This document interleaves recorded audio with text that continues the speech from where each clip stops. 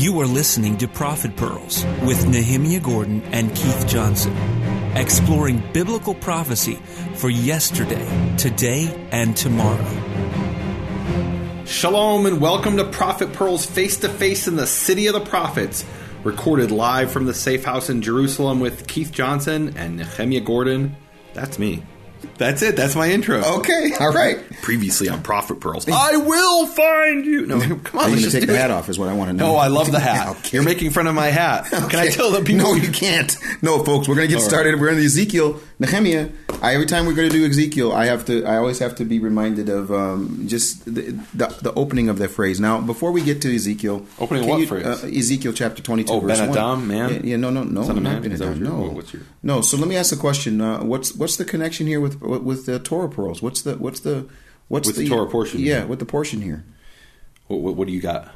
I'm asking you the question. You're supposed to, you just go, and then you tell us what I have an hypothesis. It's interesting. The last one we did was about lepers, and the section of the Torah was about leprosy. Mm-hmm. Here, the connection isn't so obvious. Okay. So I have a theory, but it's not so clear. It's not clear. And look, this was tradition, the connection, and sometimes it was by something having to do with association. Mm-hmm. And my feeling is the association here is really at the end we have this image of the crucible that God's going to purify us through fire. Mm-hmm. And this Torah portion opens up. It's the portion of Achrei-Mot, Leviticus 16:1 through 18:30. And it talks about it says this happened after Nadav and Avihu were killed by the fire. Mm-hmm. So there's fire that came down from heaven when they offered a strange fire. Mm-hmm. They were, instead of the sacrifice being burned up, the offering being burned up, they were burned up because they were following the ritual contrary to the commandment. That's one possibility of the connection. So give me this. One of the things that just kind of hit me was I like...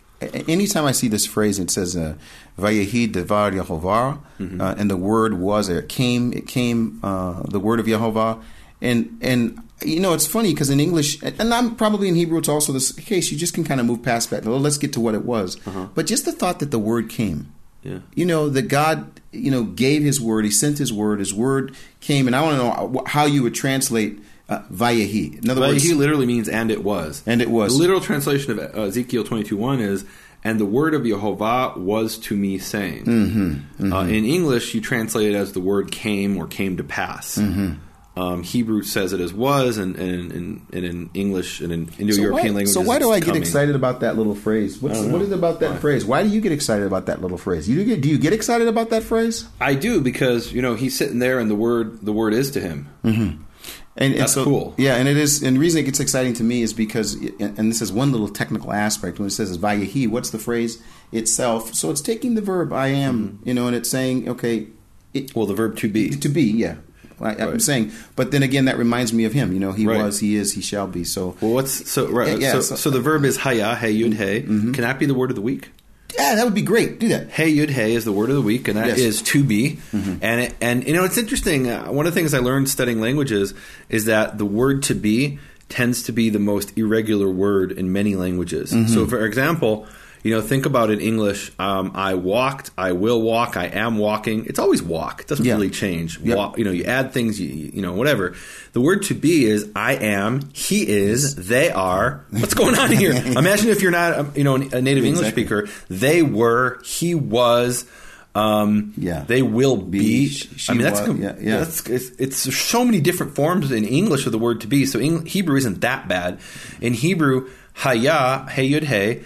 In the what we call the inverted future, it becomes Vayehi, and he was. Mm-hmm. Now, I'm not going to go into all the complicated tenses of Hebrew or modes of inverted. Can you believe we're having that conversation? No. We were talking about, why isn't there a dot in the yud? And there's such. I remember that conversation. Yeah. We were going to the doctor. Yeah. And I'm like, and actually, we've had this phrase before. We actually had this exact phrase. Vayehi? Yeah, Vayehi. Okay. Well, it's very common. In fact, many sections begin with Vayehi. And in fact, today we're pre-recording this. We're about to come on to Purim, and the scroll of Esther opens up Vayehi b'mei Achashverosh. Yes, Vayehi, and it was in the days of Achashverosh. And you have to. And here's where it gets complicated. when they would translate this into Greek, I talk about this in my book, The Hebrew Yeshua versus the Greek Jesus, they had a problem because in Greek, if you translate literally "and it was," it makes no sense. You say "and what was." But that's actually how it's translated in the Septuagint. Mm-hmm. For example, I'm looking here, Ezekiel 22:1 in the Septuagint.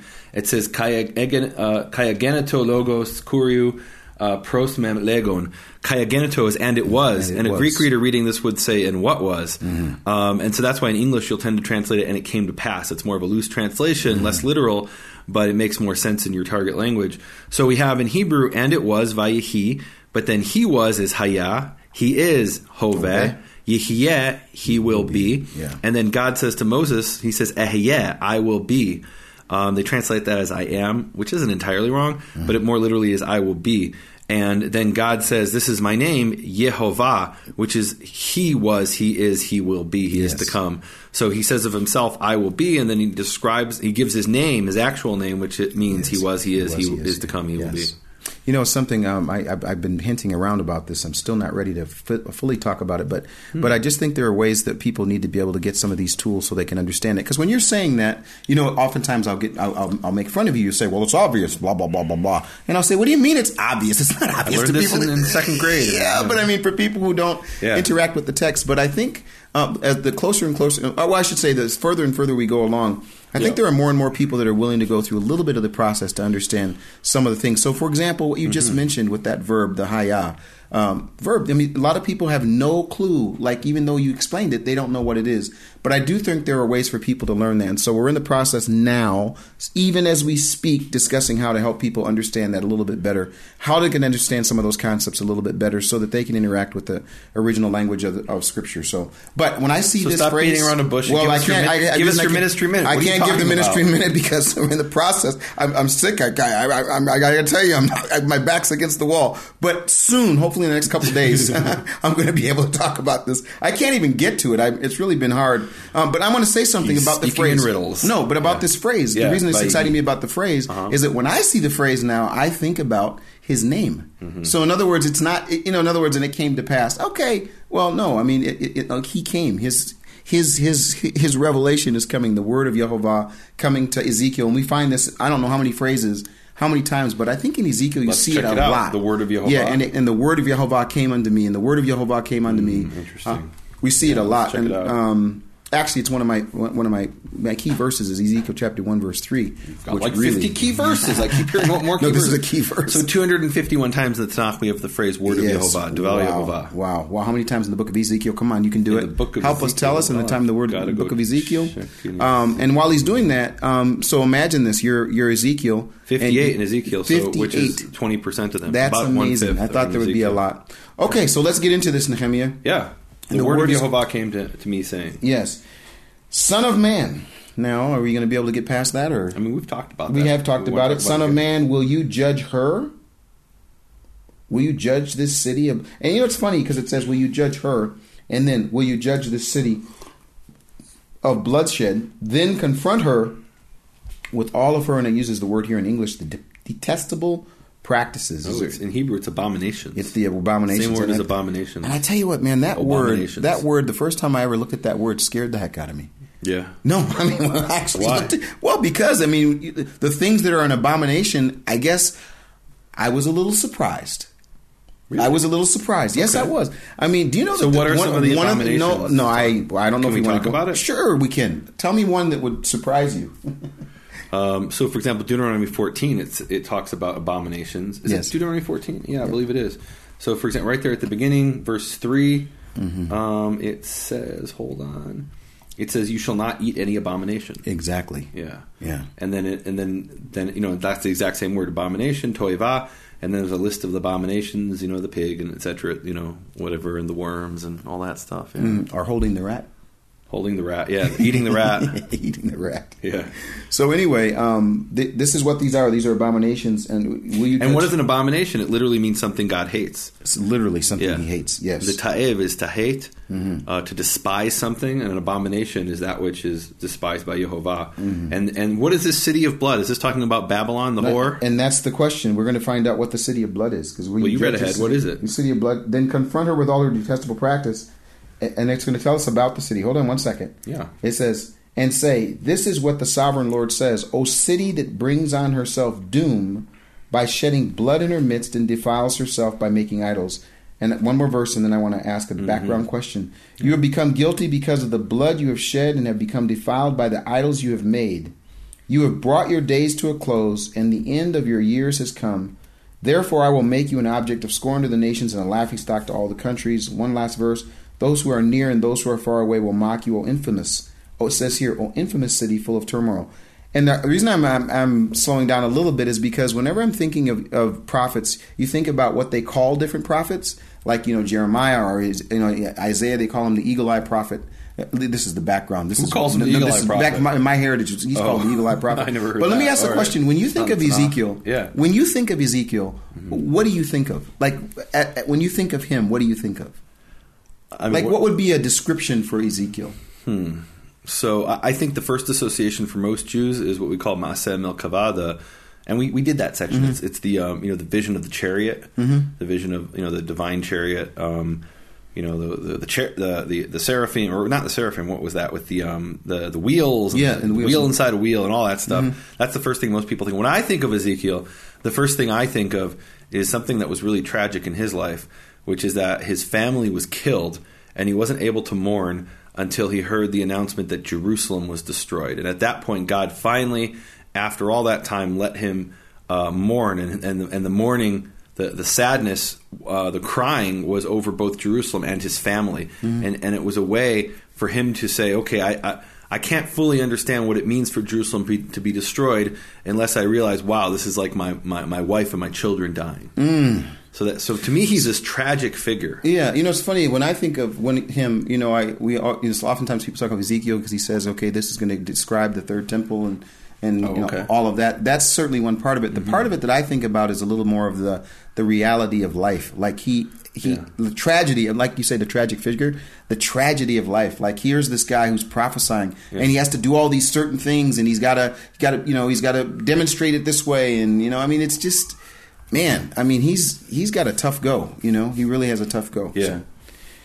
Anyway, so what's the city of blood? The city of blood. What do you got, Keith? Well, I guess the city of blood will have to be representing somewhere in Israel. It's Jerusalem. It's got to be Jerusalem. It's got to be Jerusalem. The city of blood. And we talked, and in my intro I mentioned the city of the prophets, and that's true too. Yeah. But it was also the city of blood that spilled blood. There's this image in Jeremiah. He talks about how and in other places about how Jerusalem was filled with blood. Yes. And that was really in the time of King Manasseh. That was the low point of the history of the history of Israel, where the city, there's blood flowing through the streets. That's how many innocent people were murdered. And here in Ezekiel, he's talking about the city of blood, and you're guilty because of your abominations in the city of blood. So the abominations aren't just what we might call ritual abominations. Yes, they're also their actions are abominable. Murder and spilling blood. And that's why when it gets to this thing, when he speaks of them making the idols and doing these things, he says, "Therefore, I'm going to make you an object of scorn to the nations and a laughingstock." Whoa. My goodness, I don't Is know that what you got? Yeah, it says laughingstock to all the countries. What do you have there? Yeah. Okay, let's read the next verse. Those who are near and those who are far away will mock you. Oh, infamous city, full of turmoil. Wow. So I want to see if there are other translations of verse 5, because I got something totally different in verse 5. Okay.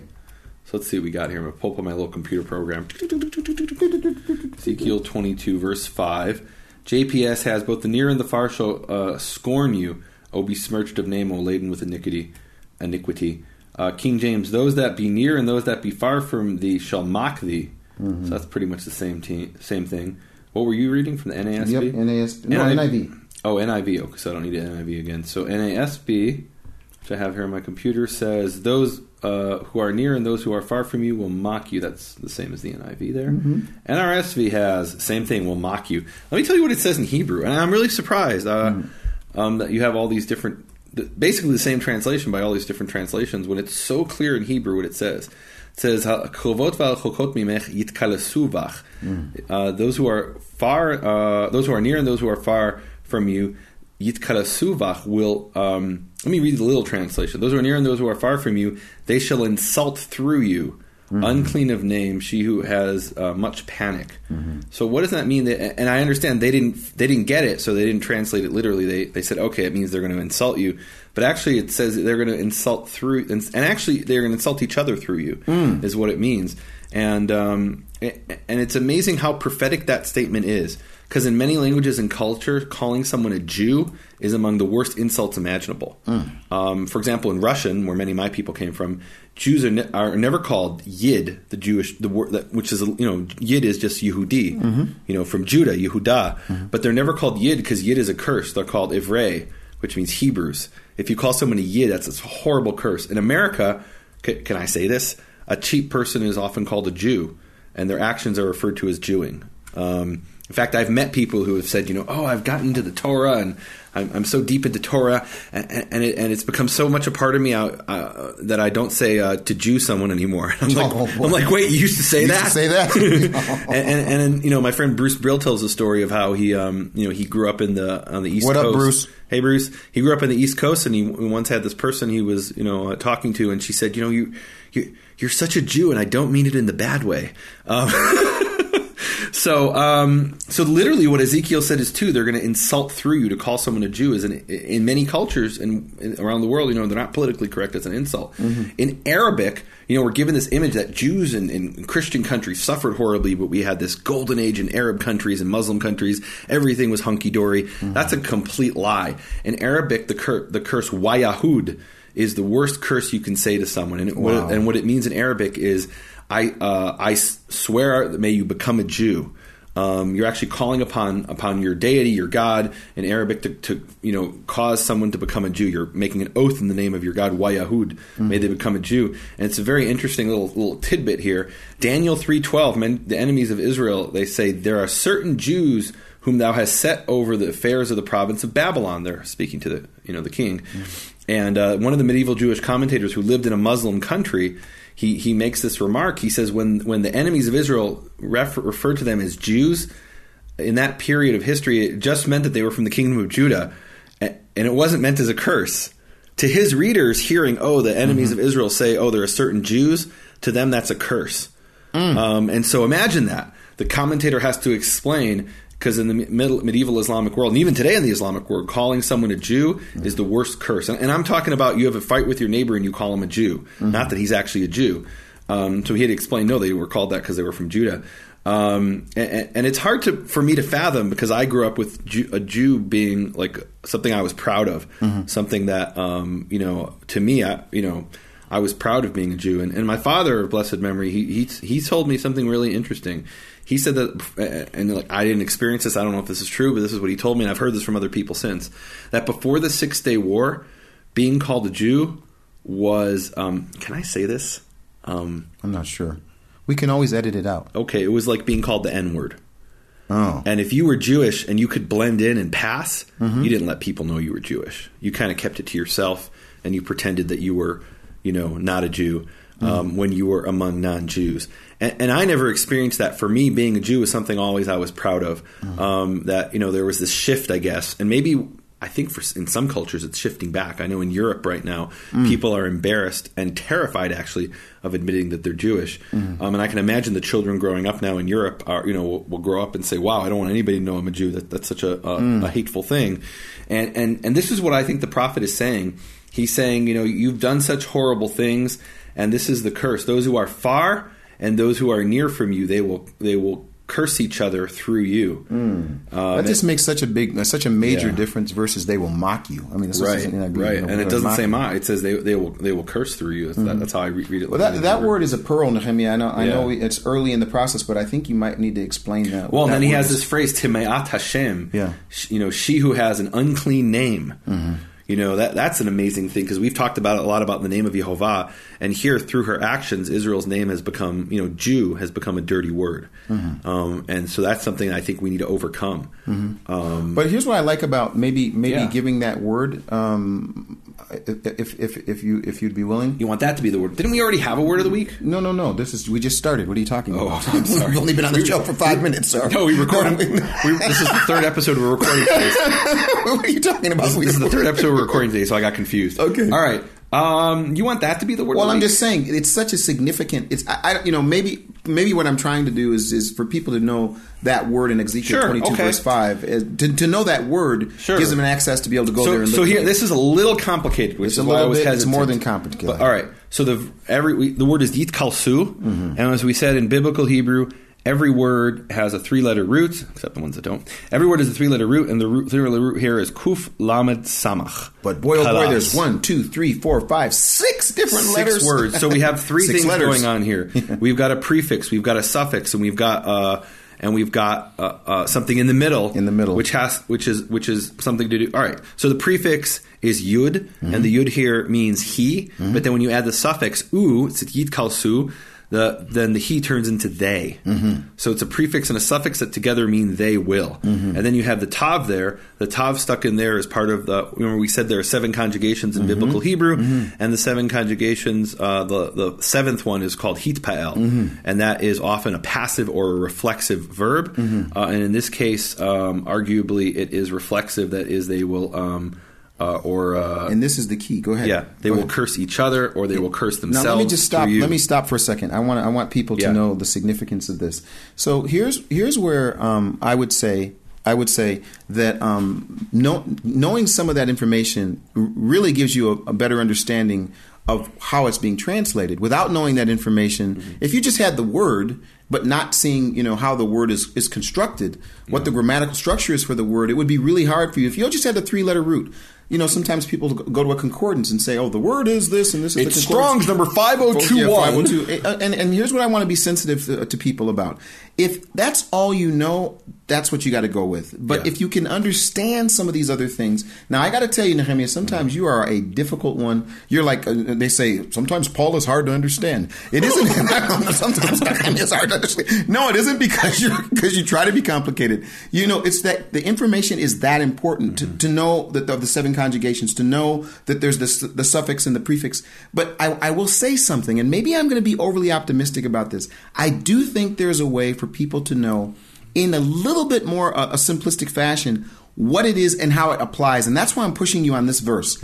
I think you just gave us a pearl. Yeah. Like that is I think that's a pearl that you could run with. Yeah. But you could not get that pearl unless you were interacting with the linguistic information there. And again, what I want to do is try to give people a chance to have at least access to some of it. Now, you can't, look, how long did you go to Hebrew University? I mean, before you ever got to Hebrew University, you learned to read Hebrew as a child. Right. And then you went to Hebrew school. And then from there... I actually didn't go to Hebrew school. I went to Jewish day school. Which means I was at the Jewish school learning Hebrew stuff pretty much all day. I mean, we also learned like math and science, but we spent all morning. We would start at something like 7-something in the morning and go until 1 o'clock learning Hebrew and Jewish subjects. And that's amazing. That's amazing. So one of the things that people tend to think is they think, well, I'll never be able to interact with the information.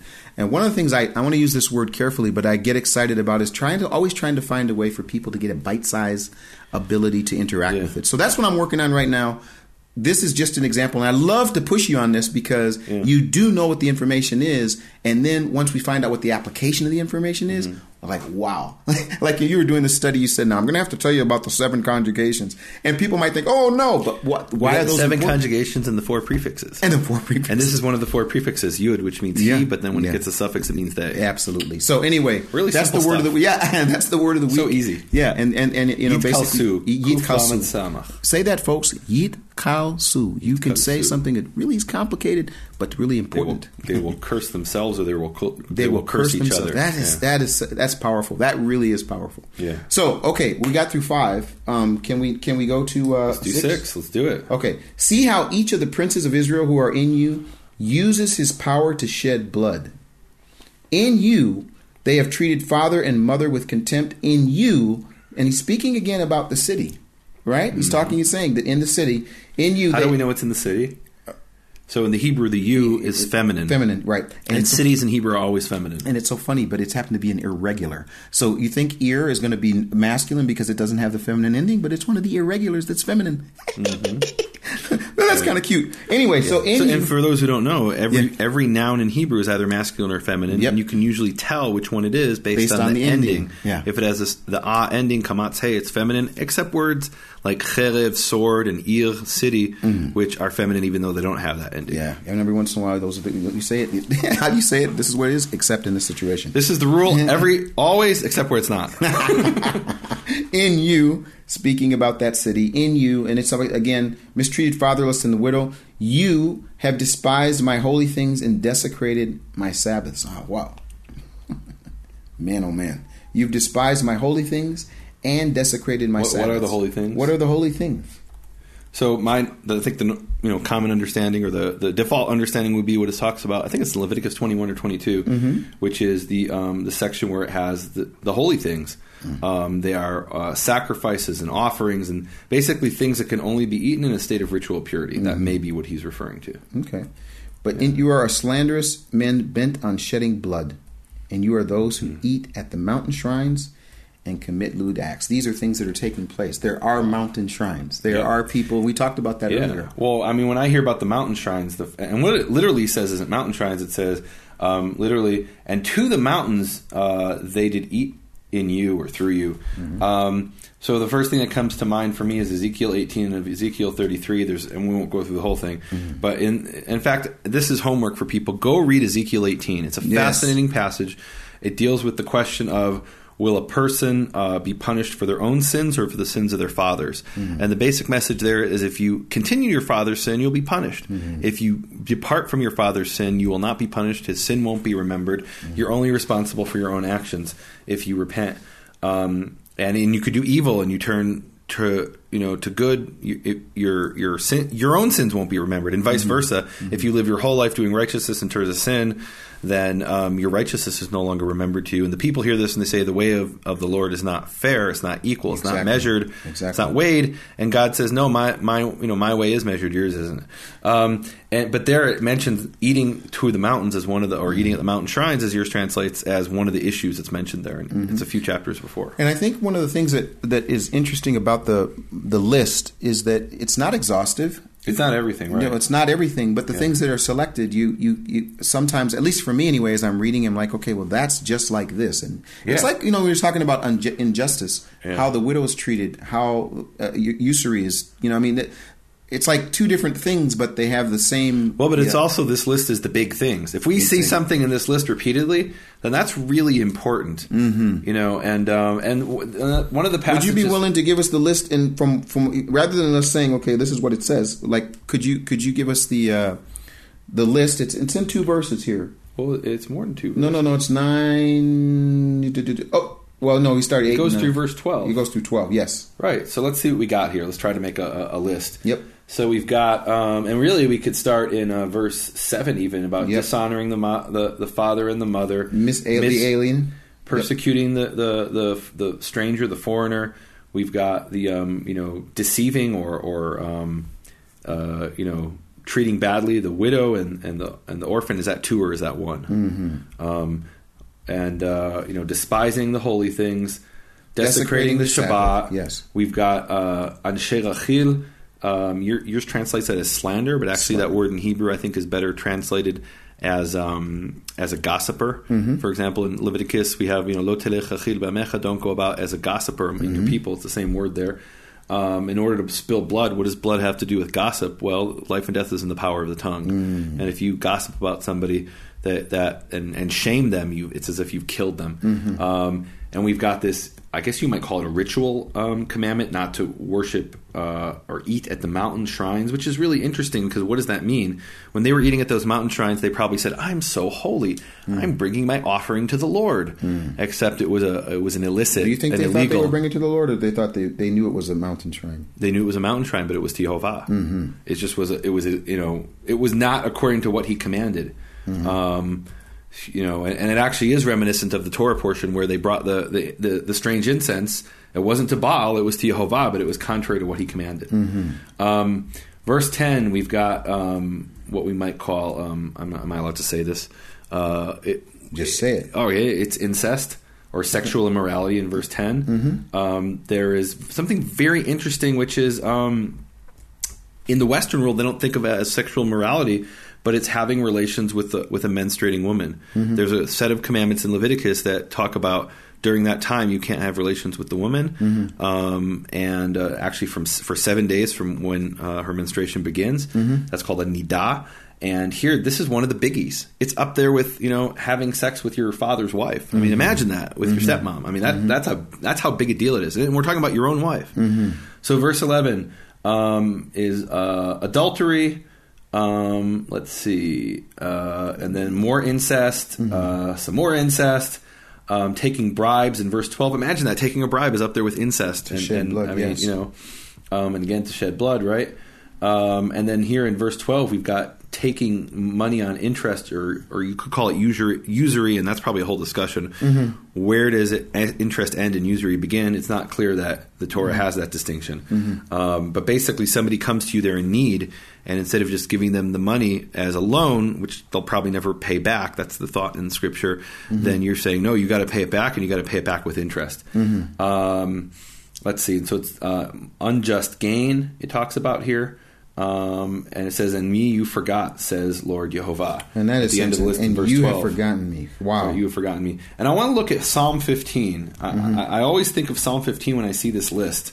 And the reason I think of Psalm 15 is we've got another list there. And this would be the homework for people. Go look for yourselves. What are the things that appear? Is it going to be real homework, or are you going to do it for them? I'm going to read Psalm 15. Okay. A Psalm of David. Yehovah, who may sojourn in your tent? Who may dwell in your holy mountain? And the image here is there's Levites standing at the entrance to the temple, and they're saying, who's really allowed to come into this temple?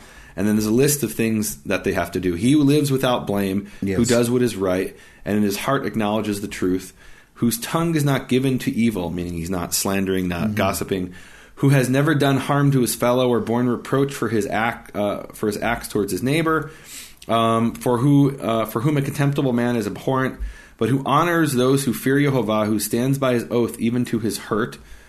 Keep your word even if it's not good for you. Who has never lent money at interest. Isn't that amazing? That appears in both lists. Or accepted a bribe against the innocent. The man who acts thus shall never be shaken. And it's saying, basically, these are the people who can come in. If this isn't you, think about whether you should even be coming here. Maybe you need to repent before you come to the temple and perform the ritual. The ritual is not going to help you if you're a sinner.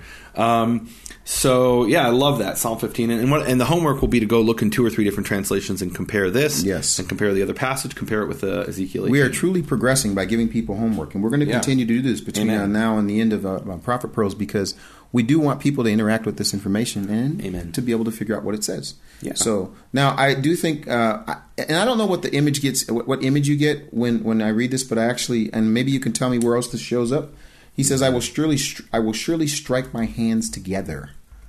Do we have another example where we see that? And I'm pretty sure we do. I don't know if it's in that exact phrase, but what is that? What is that? Okay, so that's what it says. I mean, to be able to smite my palms or my hands. I mean, what message did that send? What do you got? I don't know. I mean, I will surely strike my hands together at the end. In other words, it's like a physical manifestation of how frustrated or. So what's the actual image here? Is he clapping his hands? Striking his hands together, making a sound, making an act, a physical action. It's like, doing something and the demonstration of the frustration. I don't know. It's not so clear to me. I will strike my hands over ill-gotten gain. Yeah, I don't know. Okay. Nowhere else? I see. Hold on a second. Let me see what we got here. Okay. I can do my little search here. Okay. If you want to move on. I've got to get this. Yeah. I've got to get the search. Yeah. I'll strike my hands together as you're looking. At what? At the unjust gain you have made, and at the blood you have shed in your midst. So whatever this physical. So, for example, in Ezekiel 6:11, thus says Lord Yehovah, strike your hands together, same phrase in Hebrew, and stamp your feet and cry, aha, over all the vile abominations of the house of Israel. Yes. So it's like stamping your foot and clapping your hands. Oh, yes. Yes. Yeah, but I think in the context. And then Ezekiel 21:19 says, further, son of man, prophesy striking hand against hand. So that's clapping. Yep. So Ezekiel 21:22, I too will strike hand against hand and will satisfy my fury upon you. Yep.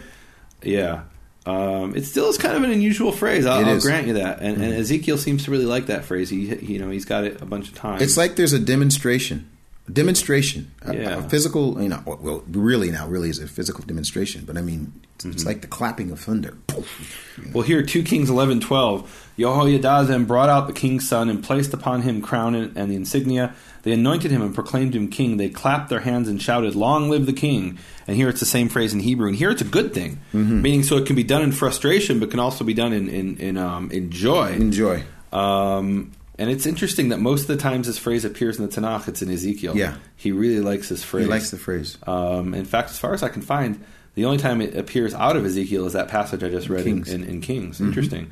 So, yeah, and in Ezekiel it seems to be a negative thing, whereas in Kings it's a positive thing. Okay.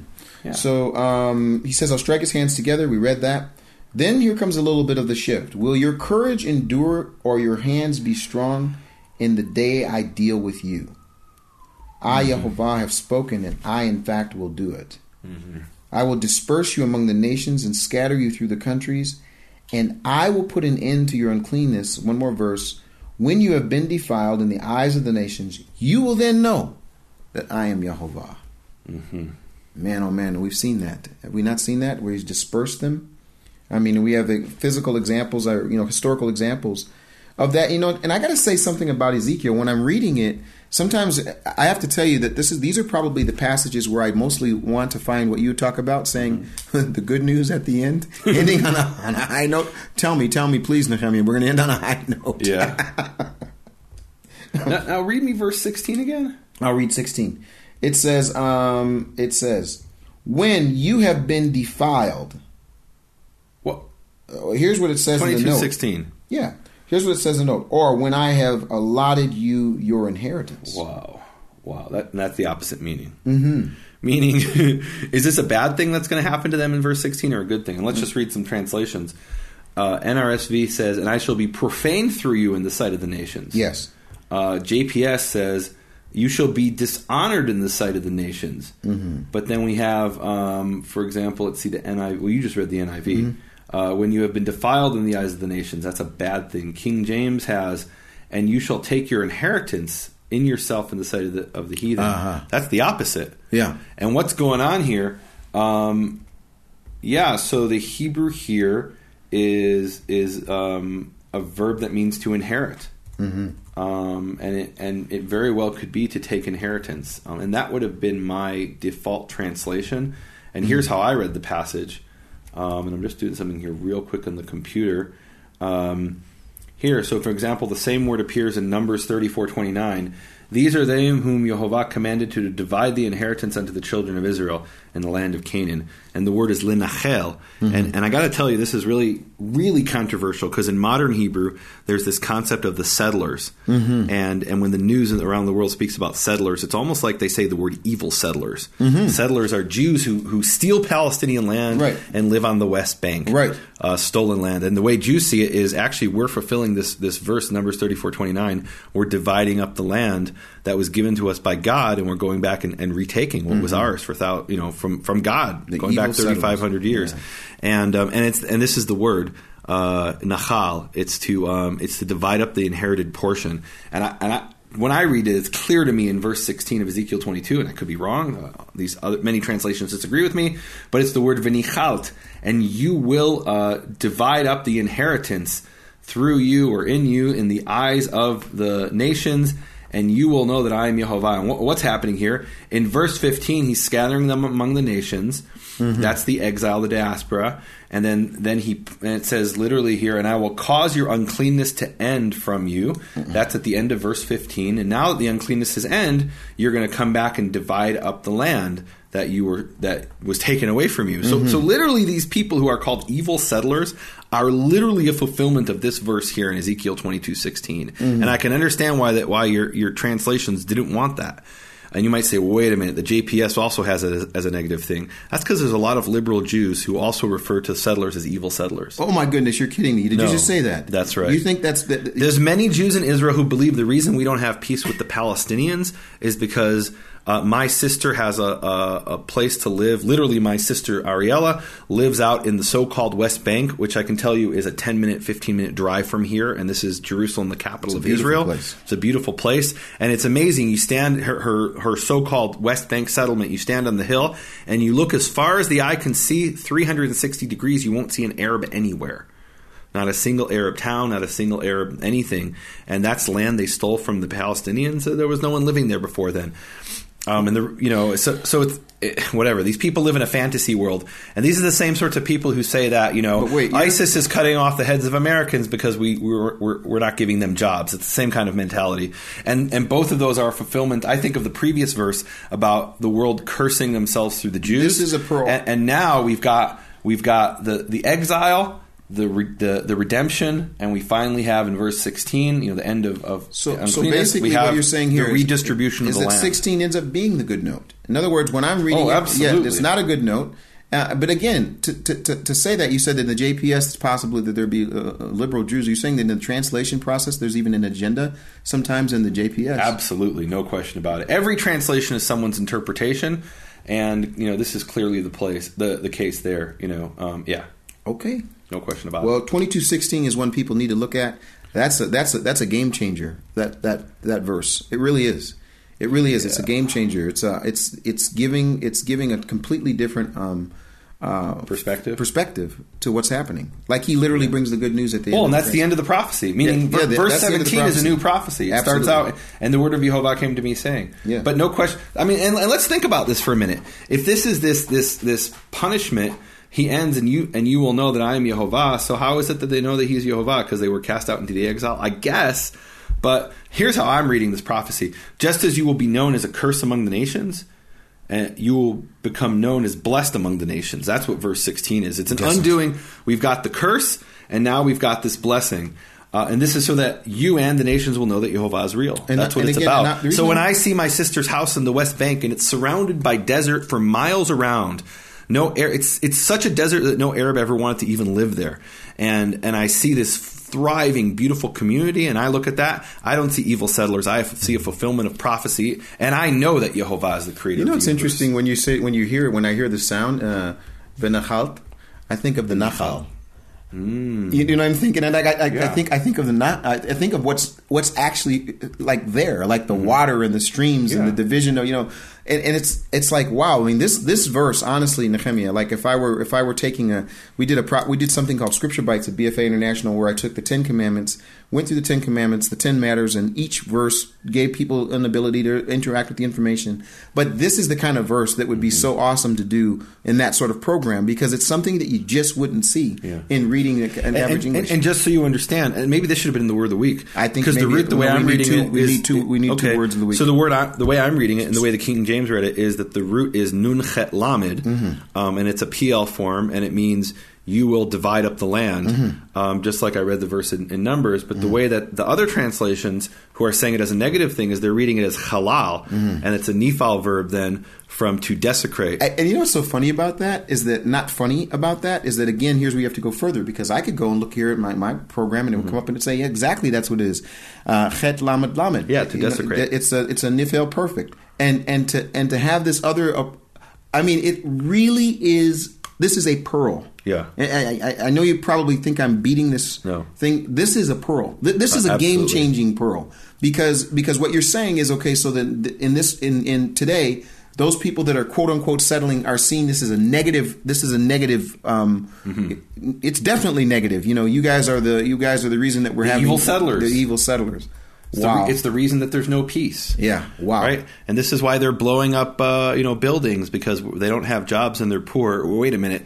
Recently, we're pre-recording this, we found out about this guy named Jihadi John, and it turns out he comes from a really, good family in England. And, You mean the ISIS guy? The ISIS guy, he had, opportunity. He wasn't poor and jobless. He's just an evil human being who ascribes to an evil theology and an evil doctrine. Mm-hmm. So, yeah. Well, that's the end of that prophecy, and then it moves on. We've got 3 more verses. Shall we continue or no? Let's do it. Okay. So here we go. Verse 17, I'm sorry. This is a little bit of a problem because verses 17 through 22 is the next prophecy, but our section ends after verse 19. So in the middle of the prophecy. I'm going to say it real quick. Then the word of Yehovah came unto me. Again, here's this example. Son of man, the house of Israel has become dross to me. And this is really, wow. All of them are the copper, tin, iron. Did they combine all those words? Copper, tin, iron, and lead left inside a furnace. Mm-hmm. Wow. Is that what dross is? What's left behind? We talked about this before. Yeah, so we've got to talk a little bit about how they would refine in ancient times. And I think it's probably pretty much the same today. Yep. They are but the dross of silver. Yeah, so what they would do is they would take this ore, not iron ore, they would take ore and they would heat it up. And the impurities that came out, that was called dross. Mm-hmm. And what was left behind would be silver. And actually, in those impurities, you can extract so-called impurities. If you're trying to get silver, you can extract other metals, and particularly lead, but also some of the other metals will be found in that dross, in that impurity. And then there'll be just stuff that's just garbage that you throw away. Mm-hmm. It's called slag. Mm-hmm. So, yeah, and what's interesting to me about this is, it mentions 5 metals. Yep. In ancient times, they knew about 7 metals. One of them is never mentioned in the Tanakh, at least as far as we can tell. 6 are mentioned: silver, copper, tin, iron, and lead. And the other one that's not mentioned in this passage or in this verse at least, is gold. And then the 7th one, which isn't mentioned in the Tanakh, is mercury. It's possible mercury was mentioned, but in ancient times it was known as quicksilver. So maybe sometimes when it mentions silver, it means mercury. Today we have many metals. We have uranium. Mm-hmm. We've got polonium, and I don't know, a bunch of other metals, tungsten, and and whatever. We've got 92 elements in the periodic table, and a whole bunch of those are metals. And but back in ancient times, they identified 6 or 7 metals. And here it mentions 5 of them. And the image here is of God, again, I think I mentioned this at the beginning, of the crucible. The crucible is this vessel that you heat something up really, really hot, or it's a furnace, you heat it up really, really hot, and that causes a separation of the metal so you can get out the silver, and what's left behind is the dross, or the slag. Mm-hmm.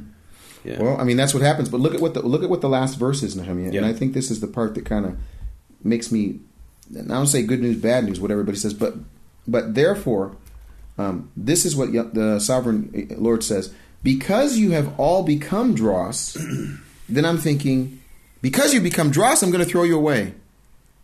And it says, because you've become dross, I will gather you into Jerusalem. Mm-hmm. So when you hear that phrase, what is it? I'll gather you into Jerusalem. I mean, isn't that what we want? Well, I'm going to pick up that dross. I'm going to extract the remaining silver from it. That's the image here. That's the image of this crucible of the refiner's fire. And it's an image we have in other places, Malachi, for example. But it's very clear here. It's a beautiful image. I was in Cambodia last year, and I actually went through the marketplace, and you could see them refining metals with a blowtorch, just like in the old days. They were refining metal. A lot of it was gold and silver in a crucible. Except for the fact that they were using propane. Other than that, nothing's really changed between back in the old days. It was fire, and you take a bellows and make it really hot. Other than that, it's this kind of processing still goes on today. It's pretty cool. Well, I didn't give you. I don't know if you have something that you'd like to say about what's going on right now. I know last time we talked about the ministry that we're doing. I have to tell you, I get really excited when we trip over or when we come across something that really you just can't get it unless you're willing to do a little digging. The jumping, diving into the water and going through it and finding it. And again, 22:16 for me is a game changer, and I really appreciate that because again, from a casual looking, even if you've got some of the tools, there's the translation. They're saying this is the 3-letter root. All of a sudden, there's another possibility that's not the 3-letter root. I mean, oh my goodness! I think it's interesting that the King James got it right. The King James which got is it right. considered to be a bad translation, but in this case, they actually got it right. We tend to think, I don't know. I tend to think the King James are a bunch of bumbling idiots, but sometimes they get it right. I can't believe you said what you said about the JPS translators. I mean, but that one we're gonna have to really maybe edit that out. An agenda sometimes. It's what it is. Okay. Yeah. All right. Well, I think it's my turn to say a prayer. Do you have anything you want to say? Anything else you want to bring up before we move on? Nope. Okay, awesome. Father, thank you so much for this opportunity. Thank you for the ability to interact with your word in its language, history, and context, and to have the availability of tools to get behind what the translators, and sometimes in some cases, do have an agenda for. Thank you that when you chose the language of Hebrew, it's the perfect language for you to communicate the purpose and of your will and your word. Help us to have a desire and a focus and a willingness to interact with this holy tongue so that we can understand just exactly what you were saying, what you are saying now, what you are going to be saying, and what it means for us in our life. In your holy name, amen. Amen. Thank you for listening to Prophet Pearls with Nehemiah Gordon and Keith Johnson. For more information, please visit nehemiahswall.com and bfainternational.com.